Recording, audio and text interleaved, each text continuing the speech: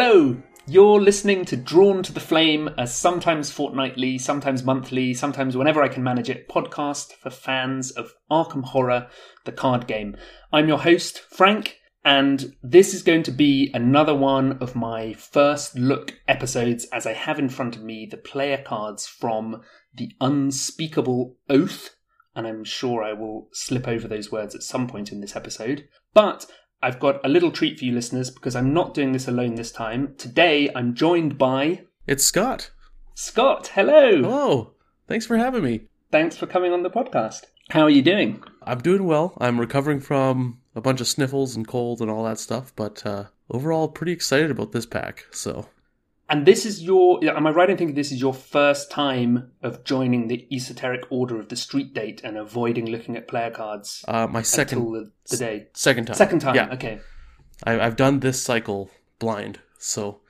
It's been interesting. I'm not sure it's 100% for me, but it does have that kind of fun effect of it, of, you know, opening a card pack like the old CCG days where you'd run down to the store with your $4 and, like, you know, pop open 15 cards and, yeah. Yeah, there's that feeling of almost... I get that feeling of, like, feeling it burning in my bag. I'm, like, looking forward to get home, you know, which is... that feels like a really childlike experience to me, which I don't think I get that with things that I... You know, even if you buy a computer game these days, it just downloads. It's not waiting to crack open the case and put the CD in or whatever. Yeah. Maybe I'm showing my age here. Let's talk about predictions very quickly. We've had quite a lot of cards spoiled from this pack, including one that Drawn to the Flame did itself, which is Storm of Spirits. So if you've not heard that episode yet, listeners, go check it out. I think it's episode 35, something like that. And we've also seen that there are these patrons who are different sort of quite powerful allies for each faction that I think are to do with resources and making things cheaper or more efficient in certain ways. Getting resources, certainly. Mm-hmm. And we know that there are the cancellation cards. Are there any other cards that you're expecting or things that you think will happen in this pack? Well, I'm thinking more generalized thing. I think there's going to be a lot of assets. And maybe some, like, because we had so many skills in the last pack, I feel like they got all those out of the way. And now we're going to get a bunch of more permanent, not neutral things, is what I was hoping for. So you get a little bit more class identity, you know, kind of stretched out here. So, and I think the question's got to be, if you're saving resources as a character, what are you going to spend them on? Because you're getting discounts or things like that. And there's got to be things to invest in that aren't just the permanent talents that you're pouring your money into. So yeah. Although maybe there's a big payout in pack 6. That's like, it's like double lightning gun. I don't know. We've not seen anything more expensive than 6 cost, right? Leo DeLuca. So who knows? Yeah. Maybe there'll be big money cards. We'll wait and see. Okay. Are we ready? Absolutely. Let's do it. Okay. Flipping over my pile. Here we go. Ho ho! The first card is Trench Knife. It's a 1-cost Guardian asset with a single combat pip. It's item, weapon, and melee traded, and it is one-handed. Engage actions you perform do not provoke attacks of opportunity. Action, fight. You get +X combat for this attack. X is the number of enemies engaged with you. It's seen more violence than most people see in a lifetime. Oh my goodness. Okay. Yeah, exactly. Well, immediately this makes me think of what Peter would always say about how great Taunt is, that you can save an action just when you need it. And particularly Taunt is really useful for those times where your fighting character has an enemy engaged with them already, and then the rest of the party have all drawn enemies and you want to pull them all on yourself. And obviously you don't want to spend individual actions and get thumped by whichever enemy you're with.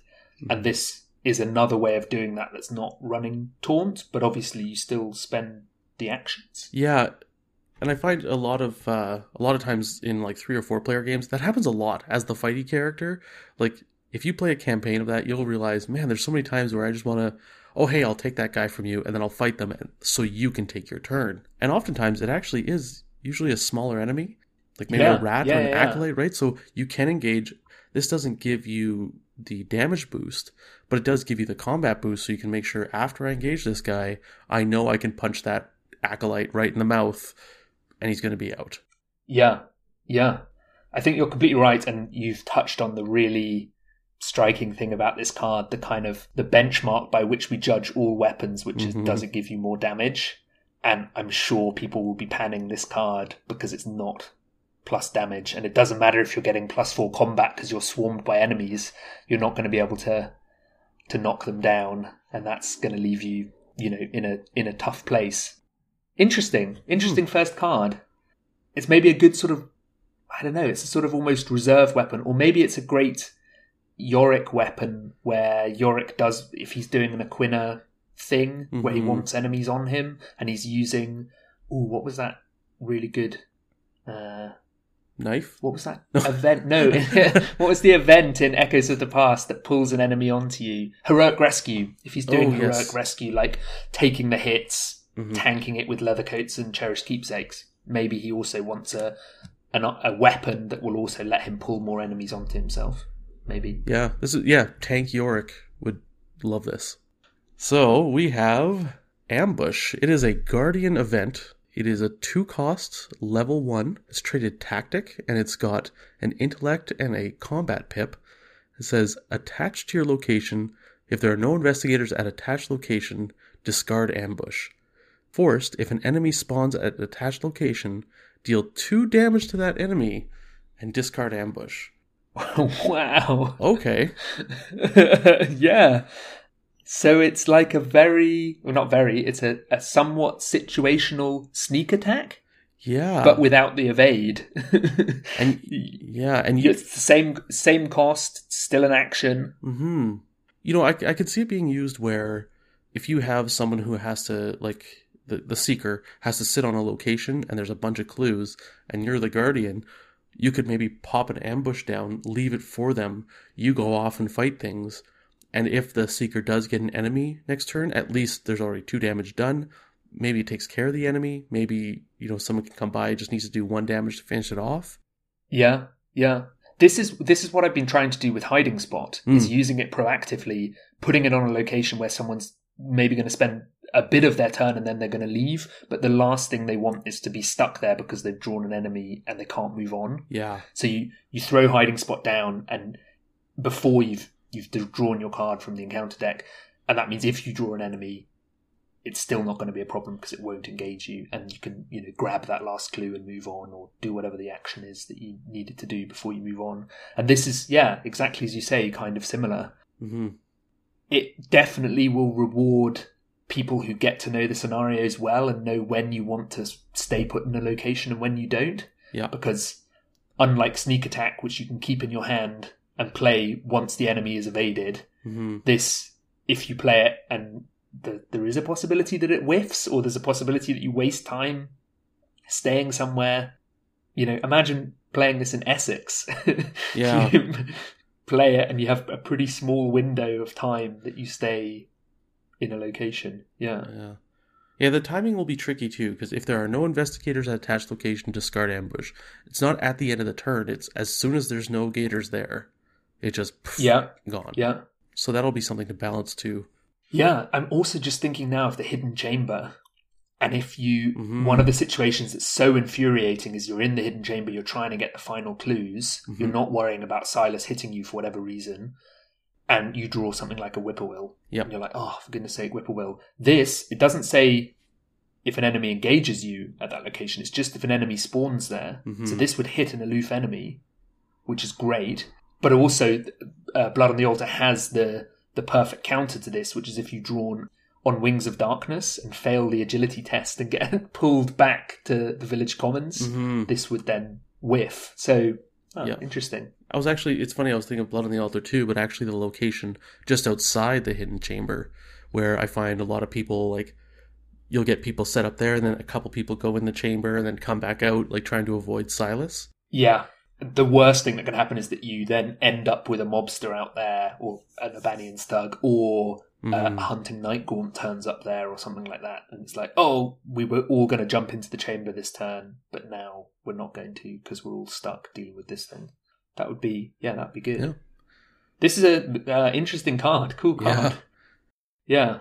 Definitely gets more powerful in higher player counts as well. Yeah. Where there's someone who might be staying behind for whatever reason, or you might all be sitting on one location mining it for clues.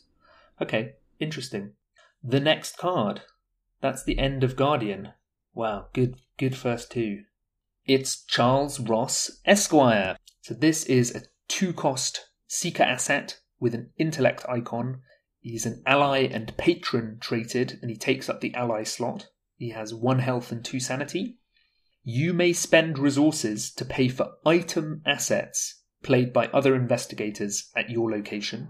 And then he has a free trigger, exhaust Charles Ross Esquire, reduce the cost of the next item asset played by an investigator at your location. So this is one of the ones that was announced by FFG maybe 3 months ago in the Unspeakable Oath announcement article. So people have had a bit of time to think about Charles Ross if they read those announcements and work out what he's good for and where he fits. Do you have any burning thoughts about where he belongs? Yeah, I mean, I think 3 to 4 player, where you have a dedicated seeker who's going the Dr. Milan route and is going to investigate a bunch. I've played, if you're playing standard and you're not using as many of those skill pumping talents as far as money goes, like there's times I end up at the end of the scenario with like 14 resources. So to have him kind of there as an option to spend some money, it doesn't even have to be a large amount. I mean, sometimes just 1 or 2 resources across the table is incredible, right? Especially if you're a seeker and you've got a guardian that's with you. Those guardian cards are so expensive. To be able to lend them a resource or two, fantastic. Definitely. We were playing last weekend and our Jenny player was running teamwork, and over the course of an 8 scenario campaign she only played teamwork once, but it was so useful. But it wasn't the sort of mega combo teamwork of swapping loads of different things around. She had 6 resources, something like that, and she just shared them out to the other 2 players. Yeah. But that was all you wanted, was just a bit of her surplus shared out to the rest of the group who'd been, I think Akachi had played a Shriveling and a Rite of Seeking and a something else, and already then was broke. Yeah. Was deeply broke. So yeah. I think exactly as you say, higher player counts rewards this card well. I think if you were doing the playing the Disc of Itsamna, you might get some value out of that, but that seems quite specific. So I'm not entirely sold on that. Yeah. I like just the idea of, the min deck I've been playing really doesn't have anything that it spends resources on particularly demandingly. It played the sort of ally army thing, and I often had lots of spare resources there. And if I'm trying to be fully supportive, actually discounting people's assets by 1 myself would be quite useful. Obviously they have to be item assets, so you have to be a little bit selective, don't you? But there are a lot of item assets. Oh yeah, we're not short on them. Tons. Okay, do you want to read us the next card? Yeah, all right. It is a Seeker card. Forewarned. It's a Seeker event. 0 cost, level 1. It's got a willpower pip. It's insight traded, and it says fast. Play when you would draw a non-weakness treachery card. Place 1 of your clues on your location, then cancel that card's revelation effect. This is really good. Yeah, good reaction. I've not really spent any time looking at the art on this one as well, and I love that these are, I think, archaeologists working out something. Looks like there's like scaffolding, and I don't know. It's really cool art as well. Really good. Yeah. This to me sort of rounds out some of what we saw happening in Dunwich, which is giving seekers other things that they can spend their clues on, or not even spend their clues, use clues towards. So this is a sort of quasi-Malison effect, isn't it? But it's straight cancellation rather than a redraw. And you could even use this in combination with Malison if you wanted to, where you use Malison and drop a clue to redraw, and if you still are getting hit by something really scenario-threatening, you could then cancel its revelation effect with this, if it's a treachery card, obviously. Yeah, looking at 2 out of our 3 Seekers, 2 of them can take Ward of Protection as well. So, I mean, you're looking at 2 copies of Forewarned, 2 copies of Maelson, 2 copies of Ward of Protection. Like, if you are playing Daisy or Rex and you don't want to have a treachery card affect you, you're pretty set. Yeah. Like, if that is your goal in your deck, is to just not have things bug you, I like it. The listener can't see this, but I'm just grinning with you saying that because I was thinking it's like a sort of denial deck. It's a Daisy Walker who just refuses to interact with the encounter deck at all. Everything that comes. It's like, oh, it's an enemy, drop a clue with Malison, shuffle that back in. Okay, now it's something that I can handle. Fine, I'll pass that test. Yep. Oh, no, this is a nasty treachery. It's beyond the veil. I'm cancelling the revelation effect on that. Fine. And you just kind of, never interact with the encounter deck. Kind of crazy. Daisy the stubborn librarian. Yeah. I think also Roland probably likes this. I mean, people have been enjoying playing Malison in Roland because he's got a good stat line, 2/2, but this is also in Roland's card pool. Mm-hmm. He might find it a bit harder to pick clues back up, but could protect him if he needs it. Yeah, I think he has more ways. He has more ways of dealing with picking up clues than taking some of those treachery card challenges, like some of the agility tests or some of the willpower tests. I think he's like, you know what? I'll give up a clue and I'll figure out how to grab it later on. Yeah. To skip some of these, like especially what is it, Rotting Remains? That for each one you fail by, you take a horror. Yeah. Like that. Exactly. Yeah, I think you're right, and he could be running Working a Hunch or Art Student or something that allows him to get clues testlessly. Mm-hmm. So if it's a case of putting a clue on your location to then get it back testlessly, and to avoid a nasty test that might be game threatening. Mm-hmm. That's very powerful. Okay, so cool card. Seekers, just their stock rises and rises. Yeah. Okay, the next card is, it's another one we know already. It's Dario El Amin, the Unscrupulous Investor. He's a 4-cost asset in the Rogue faction. He has an intellect icon. He's ally and patron traded, so he's another of our patrons like David Renfield. Takes up the ally slot, 2 health, 2 sanity. While you have 10 or more resources, you get +1 willpower and +1 intellect. Action: if there are no enemies at your location, exhaust Dario El Amin, gain 2 resources, which is pretty powerful. Yeah. I think. Mm-hmm. That action, is pretty powerful. I think overall it's fascinating to see that Seeker is about helping other people with resources and Rogue is reducing greedy. Costs of things. And this is just straight up take more money, and when you have more money, you get a boost to your stats, which is pretty cool. And then Renfield was a place a doom on him, and you get +1 willpower. But for each doom on him, you also get resources. So that's a sort of weird, very strange effect on Renfield, really making it clear that mystics do things completely differently from everyone else. So yeah, Dario, I like him. I'm really looking forward to trying him and Jenny. I have a Jenny deck ready to go, partly so that she can get up to that 10 resource threshold, and also Jenny's would enjoy seeing her very well-rounded stats be boosted to pretty aggressive stats. Yeah. So yeah, I like that. I'm torn. I guess I know I get criticized for this, especially by Sean, but in the click economy, he costs 4. Eventually, to get that back, it's going to take you 4 actions. But in a Jenny deck, you do get those extra resources through Jenny. Once you get 10 resources, this is a really good card. I wish it wasn't willpower. I wish it was maybe combat. If I want to be picky, but I can't be. Yeah, I'm not sure.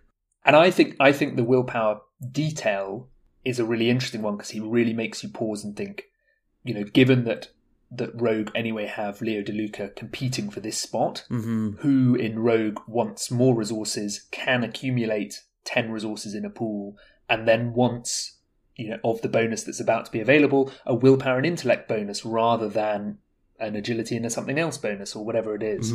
And that's where I think he becomes a really interesting card to think about. Almost always you just want an action again.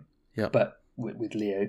But I also think that there might be room for him in a Sephana deck that's playing reactively, playing cheapish events, maybe playing things like Hot Streak that she can play multiple times if she wants to. And so she could end up with a lot of resources And what she then really wants is to be able to turn on her spell abilities and go up to 5 willpower. Yeah. And this would be a way of doing it.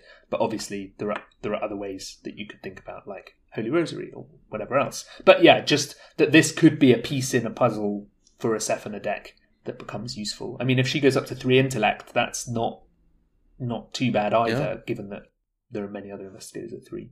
It'd be interesting. I wonder if this would work. I don't think it would, but in a Wendy deck, if you play a lot of really cheap Seeker or Survivor cards, so that you weren't paying a lot and you could store up money. Yeah, I don't know. And then Wendy goes up to 5 willpower and 4 intellect. Yeah, I guess the question is, what are you going to do with that intellect? Or sorry, not the intellect, the willpower. I mean, but when I run Wendy solo, I don't run any willpower boosting cards, not even guts, because I'm like, 4 willpower's fine. I will dodge my way out of any serious issue, and I would rather use those 2 deck slots for more tricks than I would for just in case I pull a Visions of Future Past or something I'm worried about. I'd rather just not worry about it. Yeah. You're right in that regard. Okay, let's move on. All right. Do you want to read this one? Because you've been having to read the ones that have already been previewed.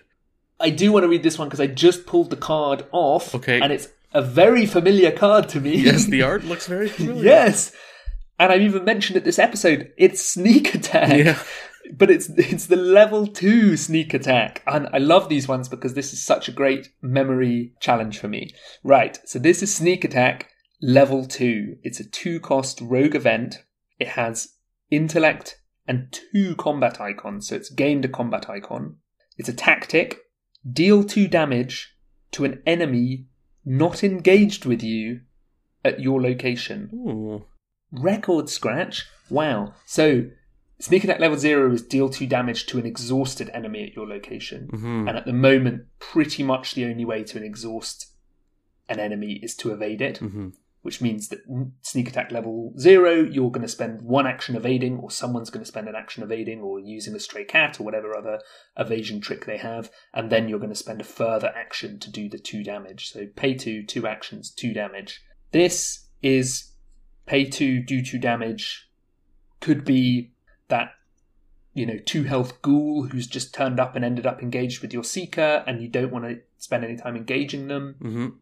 It immediately makes me think of someone with the trench knife as a final action, grabbing an enemy off you so that on your turn you can just pay 2 and kill that enemy, and maybe. Yeah, wow, really interesting. The not engaged with you in solo doesn't really, apart from aloof enemies, right? Unless you're using your super secret hiding spot tech, I think this is more hiding a group spot thing. Sneak Attack, But think of how many times, like you said, like where someone has to grab an enemy off of someone else and then deal 2 damage to it, even if it's, what's that gangster? He's like 4 attack, 2 health. The Albanian's Thug. Yeah, I mean, 4-2-2. For someone who's not combat oriented, that's a difficult guy to deal with. But this is where Rogue could just be he only has 2 evade. That's why it's like he's crying out to be killed in a sneaky way. Yeah. Because it's like, if you want to evade him, it's only a test of 2. And then if you've got something like Sneak Attack, that's I think, quite neat way of dealing with him rather than trying to pass a combat 4. Yeah. I like this card. This is a very good upgrade. So how does this compare to Ambush? Ambush, attached to your location. If there are no investigators, discard it, and after an enemy spawns, deal 2 damage to that enemy. I mean, you're still spending the action with Ambush, you're just spending it in preparation. Yeah. I mean, Ambush is as soon as someone spawns. Yeah.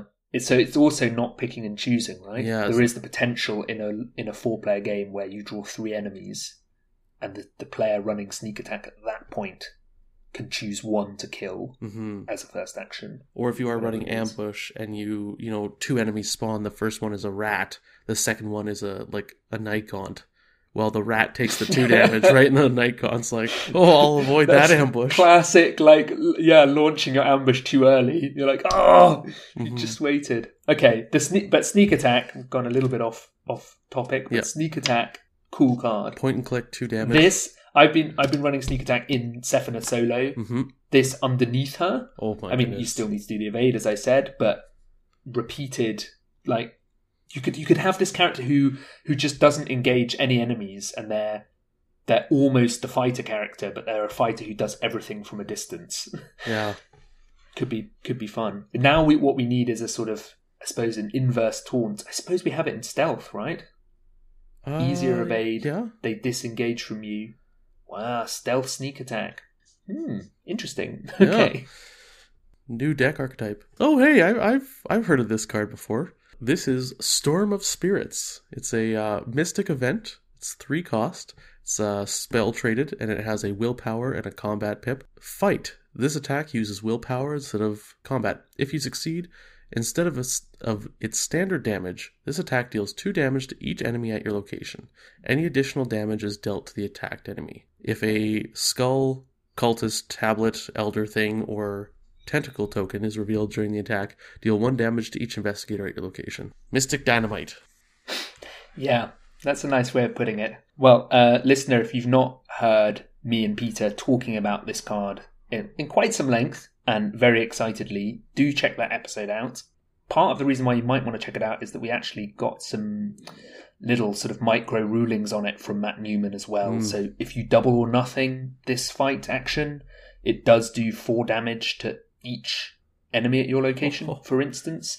And like a really scary synergy. Yeah. And yeah, what else? Just we sort of talked about which decks it might be suitable in. I think any Mystic that's looking for combat, this is such a nice option to round out just having Shriveling and, maybe Blinding Light in your deck, or Song of the Dead as well.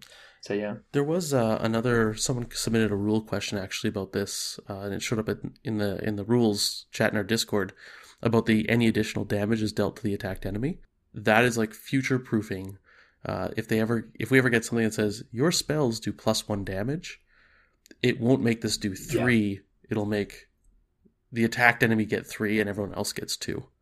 Cool card. Yeah. I'm not going to say any more about it now, but yeah, I think I'm excited to put this in. This again, Sephina. This under Sephina, super cool. Oh my goodness, yeah. It's like that's the other thing I think about the cost, that it puts it in that same range as Backstab, and it's just a different effect. It's splash damage rather than focused damage. Yeah.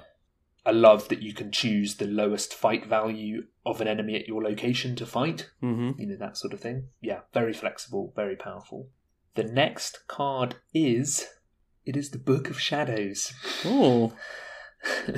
Level 1.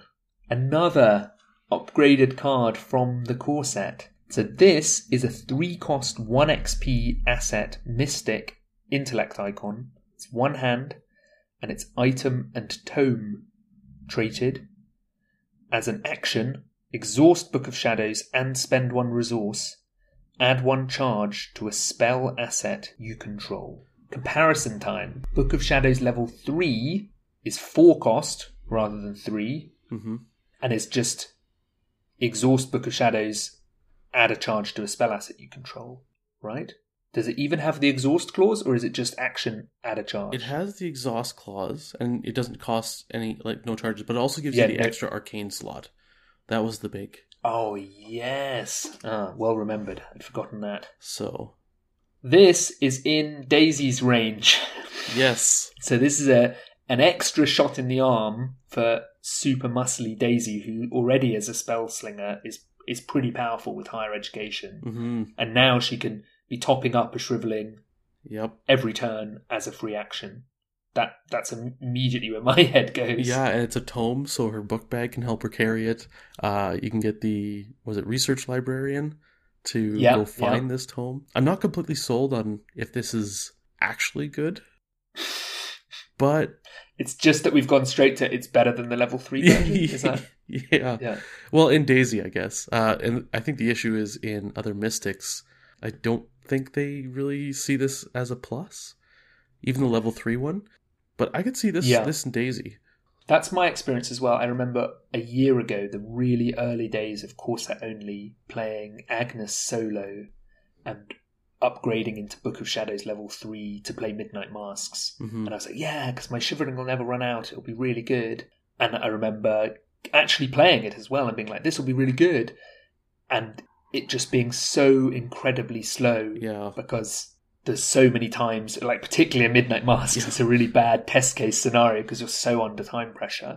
But I remember just finding it like, you know, I've never claimed to be a really great judge of cards, but I was thinking like, oh, I'll give this a shot at least. Yeah. But yeah, I've found it really hard to use, and it's always been slagged off for not being available to Daisy. So obviously that this version is available to Daisy is wonderful.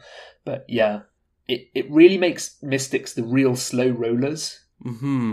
They take a while to set up, and then once they're set up, if they're going to use Book of Shadows to top up their spells, that's going to eat up more of their time. In a 4-party group, that might be okay, where you're saying, like, oh, the Mystic's just going to have a 16 charge Shriveling waiting ready to go. But my experience of playing this game is normally everyone needs to be pulling their weight. It might not be all the time, but someone's going to play a Rite of Seeking, and then they're going to take over as the main clue getter, and you're going to require the Mystic to sort of be involved in what's going on. Yeah. And Book of Shadows says I'm not involved in that. I'm doing my own thing. Thank you. And I find with two copies of Shriveling, like that's still a lot of damage, right? Like that's 16 damage in those 2 cards. Yeah. I don't know if you really need the extra charges on this, like especially something like Akachi. Like she would never take this, right? Because now she's got 5 charges on each. It's and then Akachi's Spirit Speaker. Spirit Speaker is one of the most powerful cards in the game, and it's because I think Akachi doesn't have a very flash ability. People haven't talked too much about how powerful she is, but she has this card that can either shred a spell and discard it for you to turn the charges it's got back into resources, or she can just pop a card back into her hand at instant speed. Yeah. Which your Shriveling never need run out if you have Shriveling and Spirit Speaker on the table. You know, at that point, you're in this incredible place. Yeah. So, yeah, why she would spend XP to top up Shriveling when she can do it inbuilt already is beyond me. Does like a slow support Jim want this to top up Rite of Seeking, and he's like hanging out and healing people? I don't know.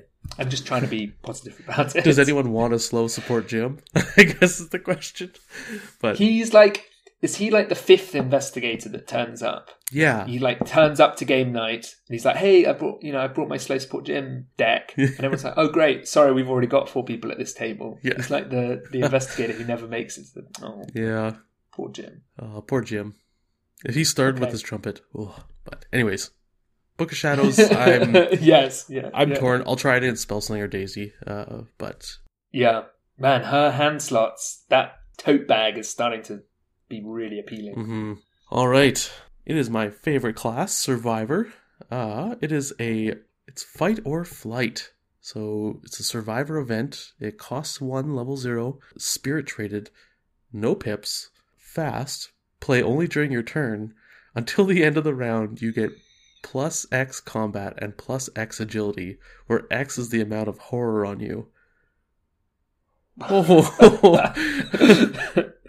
Okay. Wow. Yeah. I was looking at 1-cost event that was fast and had no icons. I was like, okay, we're in lucky territory here. And it, to a certain extent needs to compete with that. I think it does. I mean, that's pretty beefy. Wendy, if she's seen her weakness, she will have taken 2 direct horror. Yeah. So straight away, playing fight or flight takes her to an agility of 6, which is amazing. And a combat of 3. Woo! Yeah. Oh yeah. That was what I was really waiting for you to be excited about. With Ashcan and Duke, I mean, being able to bump your fight by a couple, and then you have Duke upgrades it up to 4, and then you can add it 6 or 7, and then if you can attack twice with Duke, you're doing 4 damage at an obscene level of combat. So Duke changes your base to 4, so this bonus would then go on top. Is that is that right? Yep. Okay, wow. That's pretty tasty as well. Yep. And then the obvious contender here is Yorick as well, who might have taken a horror or 2 if he's been tanking a load of enemies. And then he has a turn where he's like, okay, this turn I'm at combat of 7 comfortably with a weapon or whatever it is. Pretty nice. Does Min ever want this? Probably not. Has no icons. I was just going to jokingly say Min, and I don't think so. I mean, I was evading some people as Min, and I was playing Red Gloves Man Min, Mm-hmm. where you're like, well, I'll definitely boost my intellect because I'm going to get some clues. And then it's like, do I just boost willpower? Or do I boost agility or combat and try and do a single hit? You know, it's sort of absurd option there. Well, the other option, of course, is that the Dunwich investigators could all plausibly take this. Mm-hmm. Yep. So you could pack this as a one-off in, say, Zoe, and you have this sort of panic button card, or for that big turn, you've maybe taken 2 horror over the scenario, and then you have a turn where you're at combat of 6, and you don't need cards to commit to tests at that point because you're fighting so high. Yeah, I really like this card. This is it's powerful. Yeah, it is powerful. Okay, the next card. This is another one we've seen. This is a Test of Will. It's a 1-cost 1 XP survivor event, and it has a willpower icon. It's spirit traded as well. Fast. Play when an investigator at your location draws a non-weakness treachery card. Cancel that card's revelation effect. Exile a Test of Will. With or without hope, all you can do is resist. I very much like this card. Some people who are into this game came to this game from Lord of the Rings card game, and there was a card in that called A Test of Will. And I believe on your podcast you actually talked about it in some detail about how similar this card was to that card. Yeah. And I think the strength of this card is that it's not as powerful as that card. That card was a core set cancellation card. Yes. And was incredibly powerful, and most decks found a way to run it, or if you were playing in a group, at least a couple of people around the table would find ways of running it. Certainly while I played Lord of the Rings, I've not played for quite a long time. Mm-hmm. Weirdly, that's why I like this card, that it is incredibly powerful. It can target any investigator at your location. It cancels a revelation effect like Ward of Protection does, but then you exile it. So it doesn't have that sort of broken level power. Mm-hmm. Yeah, and I mean, that's the big difference between... I played a lot of Lord of the Rings, and you're totally right. Like, every deck you could put a Test of Will in, you put a Test of Will in. 3 copies, like, full-on maxed it out. But it didn't exile. Yeah. So I like the exile balancing of it. If you don't mind, I also want to read the flavor text, because there is a joke about that in this card. So the one from Lord of the Rings is, there is naught that you can do other than resist with hope or without it. And it's from Elrond. And this is with or without hope. Yeah. All you can do is resist. Yeah. So it's a nice little inverted nod to it. Yeah. Little cheeky. Even the art is similar. The Lord of the Rings art, go check it out. It's a man standing sort of profile on, is that right? And this is, it's from the back. It's the same thing, like he's overlooking so really good card though. The let's get back to Arkham. The Arkham one is top notch. I think, that idea where Survivor's special thing is exiling. I mean, I will gladly put 2 of these in my deck and gladly pay 2 XP each scenario to bring those back from exile. Yeah, I think it's the first time we've seen a really, really flexible 1 XP exile option. Mm-hmm. We've seen some 1 XP exile options in the Dunwich cycle that are pretty targeted effects and sort of slightly panic button-y, and definitely Stroke of Luck, which is 2 XP, is, there'll be a test that you can automatically pass. Yep. And this is more in Stroke of Luck's ballpark of, you can have it in hand, you can be waiting for that scenario crippling card to come up and target that, and you're only investing 1 XP in that.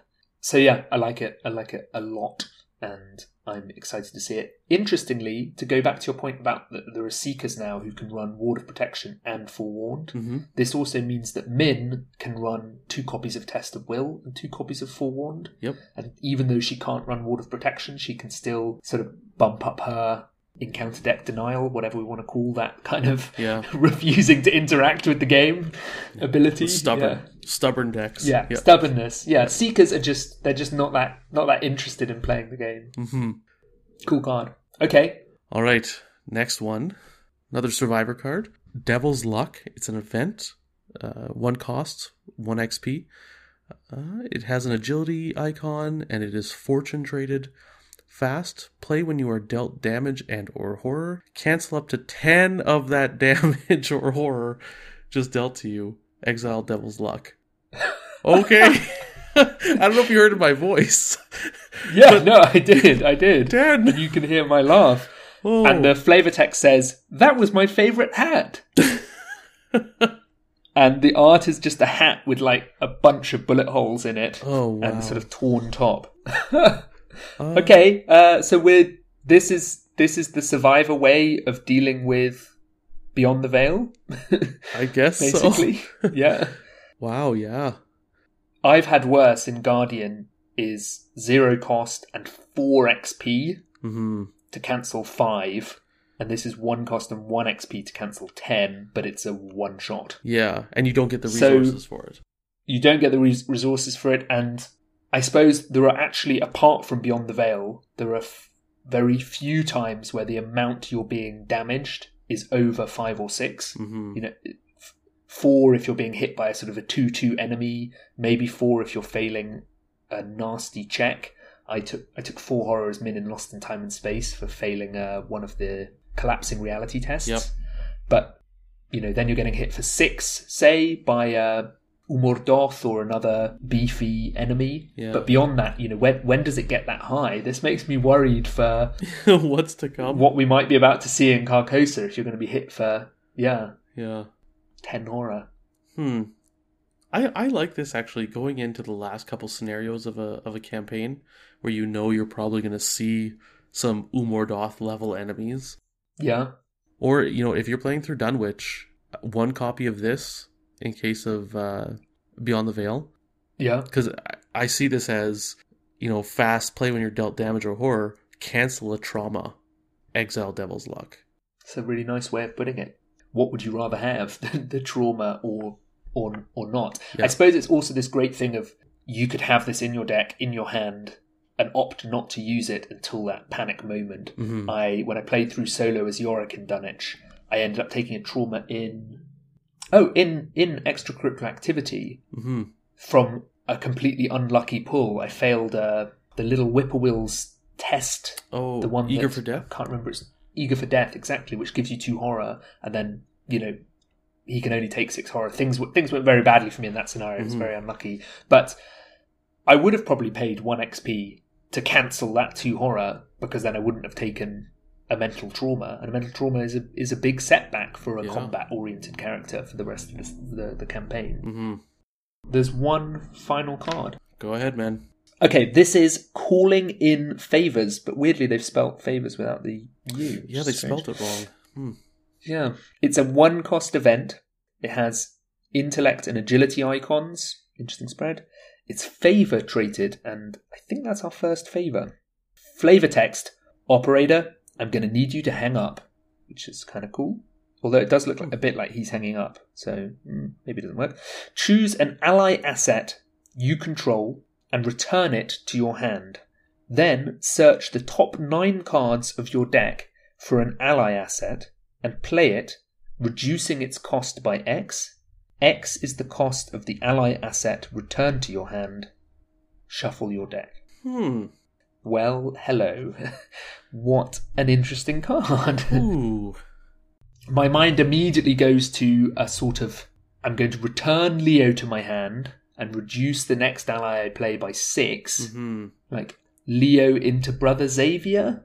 Is that or a Brother Xavier into Leo? Is that the best possible exchange there? Yeah. I guess maybe. Because he does. Is there a Duke play here? An Ashcan and Duke? Oh my always goodness. have an ally in play. Yeah, into a Red Glove Man or something. Yeah, and Duke has 2 cost, so you could return Duke, play Peter Sylvester for 1, and then replay. That's the same cost, isn't it? You may as well have just. Yeah, I think all you're paying then is 1 to search to grab the card. And there's a lot in this card to kind of wrap your head around. I mean, I think one of the great things is it returns to your hand. I think in Guardian this would be great with Beat Cops and Brother X's. Yeah. Because those Beat Cops, I played a game yesterday where I got those Beat Cops down where they had 1 health and 1 sanity left. And I was like, oh man, now I have to not let them die because I needed that combat boost. Yeah. But being able to take them back to my hand and then play them later while also getting another ally out like that. Yeah.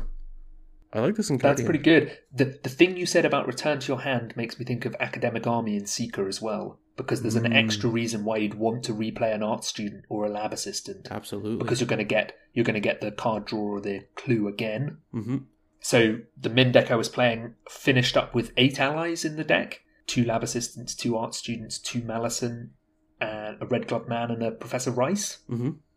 And so, that was I wasn't really playing anything else. I was just playing those cards and, letting art students die and things like that. That idea that you'd pay 1, pick up the art student, get to see nearly a third of your deck. Well, a third of your deck once you've drawn your opening hand. Yeah. Man, so many helicopters. And then, find another thing, whatever it is, play a lab assistant for free because you've picked up an art student. And then you can play the art student. Yeah, really, really cool card. Mm-hmm. I think people will probably already have found the ultimate combo with it. The other thing I actually thought of just because of this pack is you could start a scenario with Dario El Amin and amass money, Mm-hmm. and then when you realise you want to transition into Leo or something like that, if you're running both, Oh, yeah. this is a way. Or even if you're just, my feeling about the slots that we only have 1 of is you can probably run 3 or 4 cards for that slot. Mm-hmm.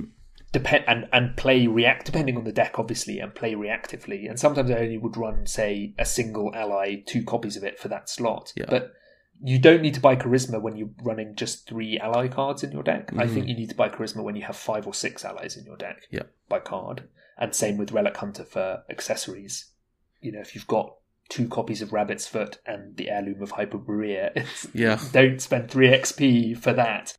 So often I will have 2 separate allies that I might be running, a Malison and a Milan or whatever it is, and I just play whichever one comes first, or maybe I don't end up playing an ally because I'm like, I'll wait and see what I'll get in the next couple of turns. And this incentivizes you to play a single ally early because you can actually use that as a springboard into a later ally, which I think is really cool. Yeah.